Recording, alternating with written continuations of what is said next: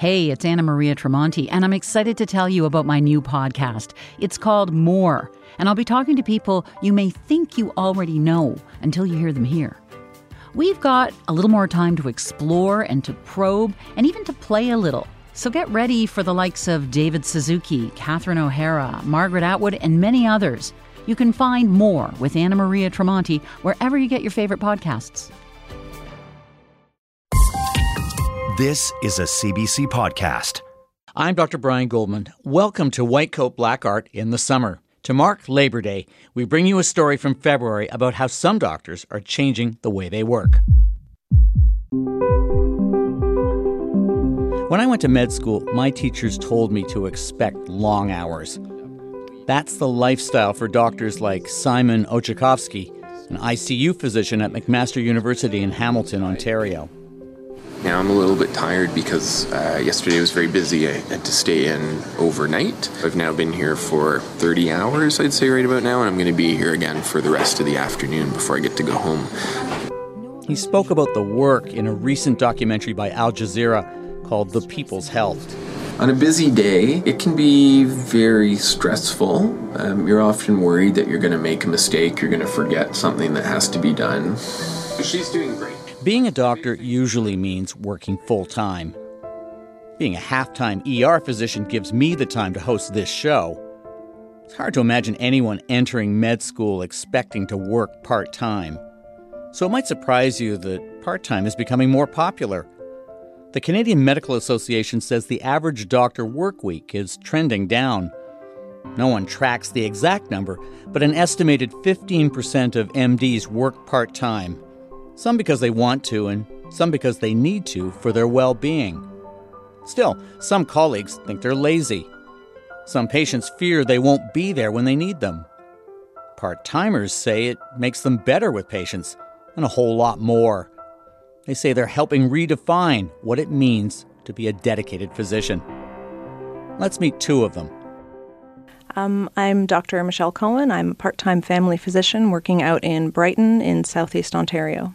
Michelle Cohen trained in family medicine just a decade ago. She did short stints as a full-time doctor in southern Ontario and the far north before moving with her family to Brighton. Currently, she's in her 30s and works part-time. My name is Dr. Frank Warsh, and I am a investigating coroner. Frank Warsh is a former family doctor who had a thriving general practice that he quit in part because of a sports injury that left him with severe hip pain. And as you'll hear, the work was leaving him feeling empty. He wrote about that decision in his book, The Flame-Broiled Doctor, From Boyhood to Burnout in Medicine. Today, at age 45, he works part-time as a coroner in London, Ontario. Both doctors joined me in our Toronto studio. Frank, I'd like to begin with you. You quit working as a family doctor at a community health clinic at the end of 2015? Correct. What made you decide to do that? So at that time, it was burnout. I had reached a point in my career where I had just tried this and that and sort of struggled all the way through with finding my role, finding my niche. And I was just fundamentally unhappy with the practice of clinical medicine. It wasn't the location I was working in. It wasn't the people I was working with.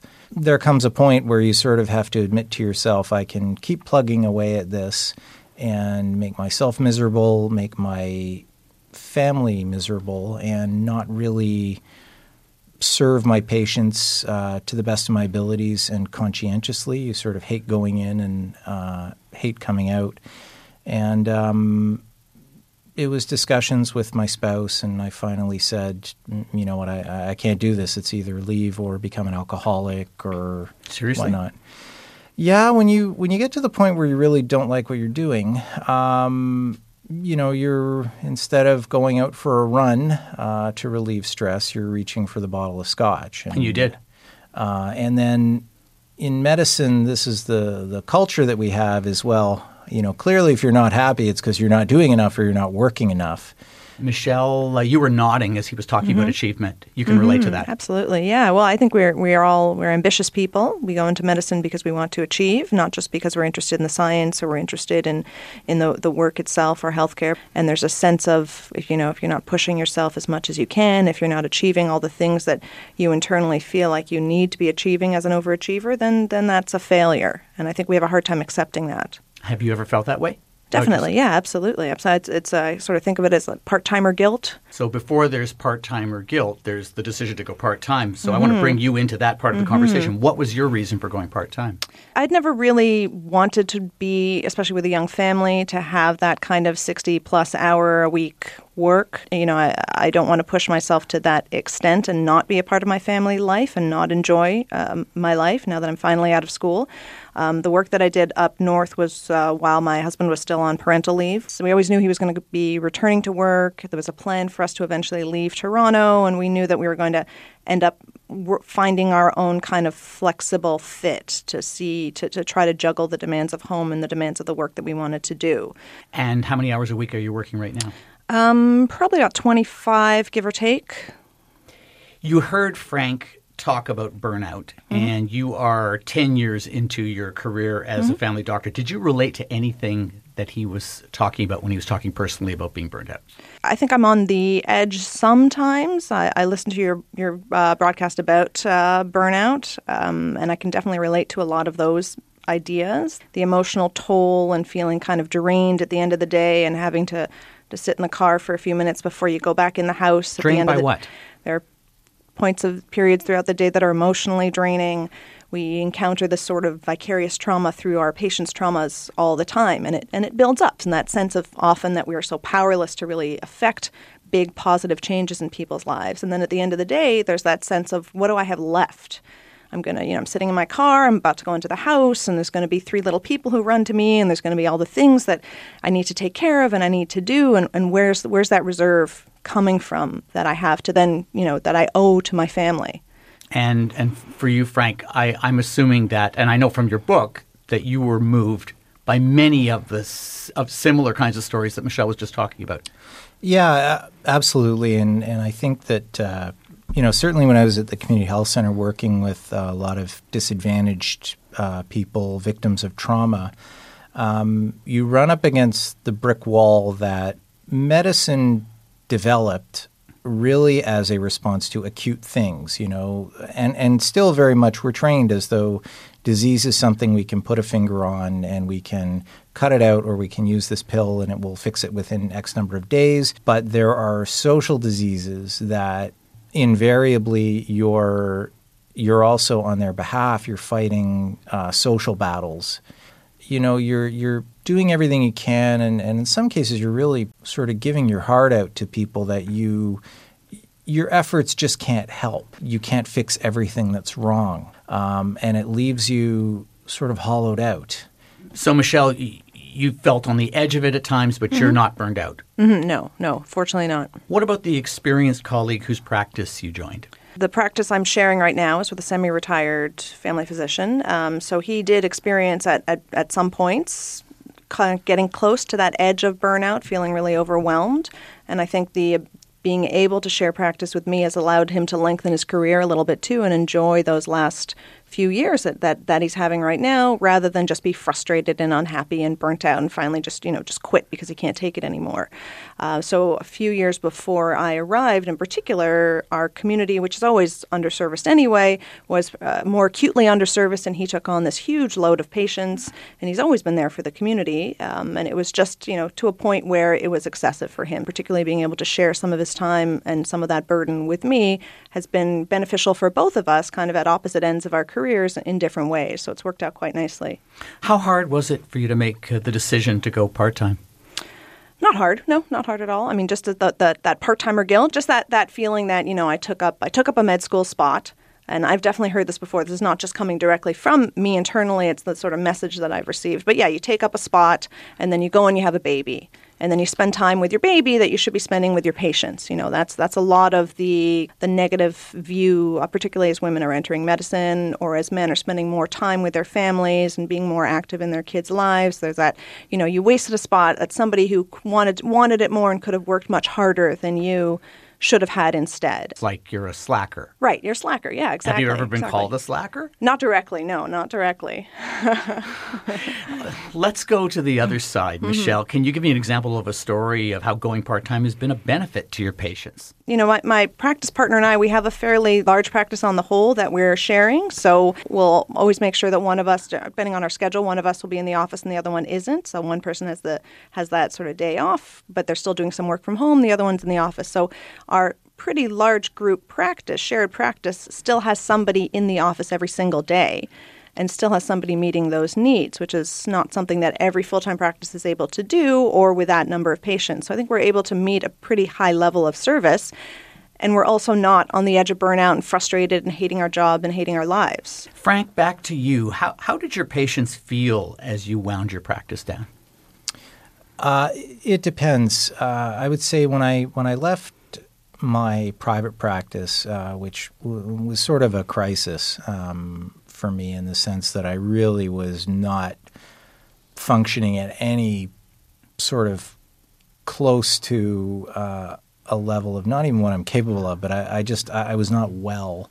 You had the hip pain at the time. Yeah, the hip pain, and I was probably kind of beyond a standard depression. I suspect that if if the thoughts that were going through my head were articulated out of my mouth, I probably would have ended up in hospital at one point. I mean, and I'm not exaggerating, having fantasies of faking my own death and whatnot. Really? Oh, yeah. So then when that happened, the patients were actually really understanding, and it's something that to this day I still carry with me that I'm very grateful for.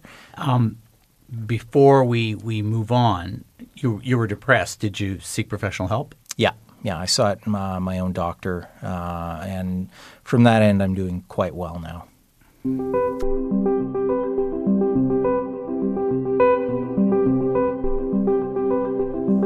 You're listening to White Coat, Black Art. This week, a conversation with Frank Warsh and Michelle Cohen, two GPs who say their decision to work part-time is helping to redefine what it means to practice medicine. Michelle Cohen went part-time to raise her kids. Frank Warsh quit his family practice to become a part-time coroner and to spend more time with his children. Both say that most of their patients took the decision in stride. But as Michelle found out, some of their colleagues were a lot more critical. There's the patient's reactions to going part-time. There's also the reaction of colleagues. And Michelle, I'm going to read from a letter that you brought to our attention via Twitter. The letter was written by a retired family doctor. It appeared in the December issue of the journal Canadian Family Physician, and I'm quoting here, "Many GPs, family physicians, male and female, seem to focus on not working more than 15 to 20 hours a week to maintain a lifestyle. It does not seem appropriate for Canadians to share the financial cost of their medical education. Perhaps those who wish to practice outside of Canada or work only 15 to 20 hours a week should pay the real cost of their education, presumably considerably higher than current medical tuition fees." Michelle, what was your reaction when you read that letter? I was pretty angry. It's not a new idea, that the kind of ideas espoused in this particular letter. I was frustrated that our specialty college, the College of Family Physicians of Canada, decided to put that in our journal, that was a necessary thing for us to read. A retired physician really attacking us and making ridiculous arguments that many doctors work 15 hours a week for lifestyle, whatever that means. I don't know if that's another word for family, or, the sort of implication is that you're just sitting around watching TV, relaxing, eating bonbons, doing nothing with your day. So that we know, what is your daily life like? So my day to day, and this is what I had tweeted in response to that, my feelings of anger about that article was on the day that I'm not in the office, I'm still working just nonstop. There's still, to some degree, some work I'm doing through my remote link to my office. I do a little bit of other stuff on the side with my local public health unit and a couple of other things with the college and a couple of other things that I do. And then I'm, rushing around dealing with all of the things that you do when you're taking care of a 5-person household. It's a lot of work. There are bills to pay, there's domestic work to do, there's laundry, there are meals, there are kids. Each of the kids have their own specific needs, different activities that they're doing, and I'm not even getting to anything relating to my health or my own wellness or my own needs. You haven't said anything about your own... It's pretty much at the bottom of the priority list, all the time. And my consistent feeling at the end of one of my quote-unquote days off is, how did I get to the end of this day and get so little done? Because I always feel like there's this long list of things I should have gotten done in that day, and I'm run off my feet all day and still not able to do it. And so I had tweeted about it because it occurred to me, this is so ridiculous. This is my, working part-time for lifestyle, running around with a sort of mishmash of work duties and life duties and kid duties and all these sorts of things, and none of it is fun. All of it is work. So to denigrate that and say that the only meaningful work that I'm doing is the work that I do when I'm in my office seeing patients, and the rest of it is just kind of a joke, really insulting, first of all. And I don't know that was the intent of the article, that letter, but comes off as quite sexist as well, because this is traditionally women's work anyway. So just because you were able to, in your work time in the 60s and 70s and so on, you were able to just let your wife handle all of that stuff while you devoted yourself to full-time office practice and then some, doesn't make it any less work or any less meaningful or any less important. Just because we're in this generation choosing to do it in a different way doesn't make us less valuable as workers as well. So you put the comments on Twitter. What's been the reaction? It's been a very positive reaction. Yeah, there was a lot of feeling like I was expressing something that other people had felt as well, had felt themselves, that they were frustrated with that attitude and that mentality. Just work, work, work, and that's what you're supposed to do as a doctor. Frank, you're a part-time physician. What did you think of that letter? I'm sort of past the point of getting upset about the opinions of other colleagues. I don't apologize to the system. I will carry with me regrets and guilty feelings and laments towards my ex-patients. But, I'm working, I'm tending to an actual need, an actual job, and I'm attending to the needs of my family. And Michelle, to that point, you spend time. Do you teach? You're teaching residents, and so budding family physicians and students. What do they say about juggling parenthood with practice? So I talk a lot. I try to talk a lot about work-life balance and be quite open about my own juggling act with my trainees. And sometimes I have residents who have already started their families, and sometimes I have trainees who haven't, or students who are thinking about it and planning for the future. And I talk a lot about what it means to be pregnant in residency, what it means to be post-call with a toddler climbing all over you, wanting attention because you're away all night, what it means to miss that activity because you have to do an after-hours clinic. And the trainees that I talk to about who are planning themselves to have kids, both men and women, do seem to be very interested in work-life balance. They do want to be an active part of their kids' lives. The colleagues that I work with who have young families, the men who are at the same stage as me, they're involved fathers too. They want to be part of their kids' lives and be there and not be the absentee doctor, dad of the previous generation. So I think this generation, the tide is continuing to turn towards more involvement with our kids, better work-life balance, and particularly men taking a more active role in parenting. We work, of course, in a publicly funded system. Is this just part of the price that we pay for being physicians in a publicly funded system, that when we don't work full-time, that the public can say, well, we aren't getting our money's worth? Well, I don't hear that message. I don't hear that message so much from the public as I do from older physicians. That's the problem. It's this sort of attitude of, coming from someone who had most likely a very relatively cheap medical school tuition, assuming that or proposing that the generation with the highest level of med school debt still somehow owes something back to the public financially, just for not wanting to work 80 hours a week and into an early grave, So an early grave. Yeah. Is that, are you being dramatic, so. or do you think that's what actually happens? I think so. I think when we neglect our health, how often do we as family doctors counsel our patients on lifestyle, diet, exercise, and how hypocritical are we when we don't follow any of that advice ourselves? In that letter in Canadian Family Physician, the retired physician said that a family physician not being able to see patients with urgent issues within 48 hours implies that the family physician does not practice high-quality primary care, and basically was saying that unless you're available all the time,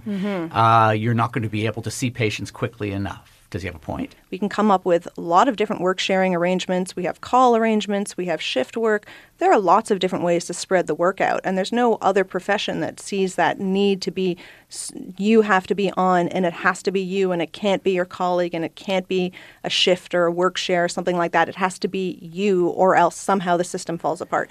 What other profession, even a public profession, do we demand that kind of level of superhuman work from somebody?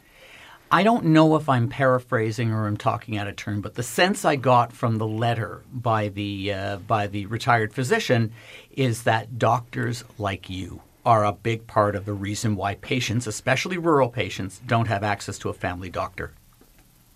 Frank, what's your opinion on that? I think most of the issues around access and everything else, those are symptoms of a complex mess of legacy design problems in how doctors are paid and how family medicine is funded. And it's not like when there weren't any women physicians, that it was all, quote unquote, old country doctors, that every rural Canadian had their own doctor at beck and call every day. It's not like every remote and rural Indigenous reserve, had doctors coming in there all the time. So some of that's disingenuous. If I'm part of the problem, then what can I do? I really did give everything I could to this profession until I didn't feel like I could do it, until I was a liability. I don't know how else I can make amends if society isn't happy about that. I would argue it's not society. It's the old school mentality. Oh, sure, and I'm being a bit facetious about that. Well, I think you can't blame systemic problems on individual people. So if we have a problem of not enough resources in our rural areas and in our northern regions in this country, then that is not because the individual practitioners are just not working hard enough. You can't patch those holes with a few heroes who are going to work so much that they neglect themselves and either burn out or just stop doing the job at the same level of quality, or just can't cope anymore, or start making a bunch of mistakes. You can't solve a systemic problem in that way. I want one quick thought from each of you. What do each of you want people listening to this conversation to understand about you and doctors like you working part-time? Frank, we'll start with you. That if there's any thought that we're trying to eat bonbons, make a certain amount of money and live the life of Riley, I don't know any doctor that does that wants to do that would take any pride in that. There is still so much of your identity tied up in your profession that, well, why would I just sort of work X hours a week and call it a day? I'm past the point personally of getting insulted by it, but I can certainly see how, towards my young colleagues, especially women, it's really just an antiquated attitude that just needs to go. Michelle, how about you?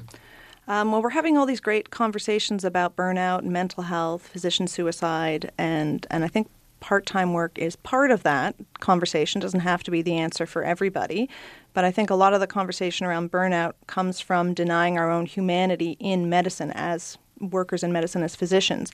Part of that humanity is the work we need to do to care for the people around us, that caregiving work.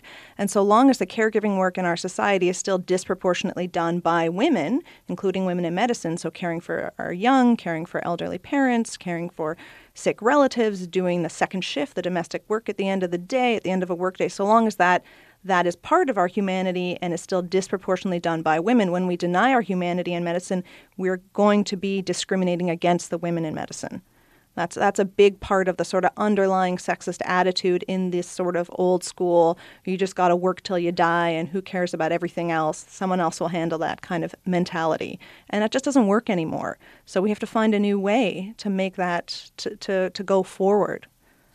Well, thank you both for talking about your forays into part-time work and some of the reasons why. Thank you for speaking with me. Thanks. You. A 2018 report by the Fraser Institute says that Canada has fewer physicians per capita than most other developed countries. That's full-time physicians. A deficit they say will increase as more MDs choose to work part-time. There's a new generation of MDs like Michelle and Frank who want to do things differently to achieve a better work-life balance. It'll be up to the people who run our healthcare system to balance the needs of health professionals to stay happy and healthy with the needs of Canadian patients who rely on their doctors to keep them healthy. That's our show for this week. Next week, we kick off our new season with answers to your many questions about cannabidiol, better known as CBD, derived from cannabis and hemp. A growing number of Canadians are using CBD to treat pain, arthritis, epilepsy, and more. But they're doing so with fairly scant clinical evidence. Here's Maddie Brown, an Ottawa-based nurse and cannabis consultant. I wish all the time that every interaction I had with somebody, medical professional-wise, who was maybe skeptical or hesitant about CBD, I wish I could just forward them thousands of pages and data on CBD and studies and how it's working. And I'll be the first person to stand up and say, "Hey, it looks like it didn't work after all. At least we studied it and we have that conclusively." But that's not what all my anecdotal reports and signs are indicative of. CBD has been hugely life-changing for my patients who suffer from inflammatory pain conditions, back pain, muscle pain, joint pain. More next week on the season debut of White Coat Black Art. As usual, you can reach us by email, on our blog, on Twitter, and on Facebook. White Coat Black Art was produced this week by Alison Broverman and our senior producer Donna Dingwall, with help from Jeff Goods, Sujata Berry, and our digital producer Ruby Buiza. That's medicine from my side of the gurney. I'm Brian Goldman. See you next week.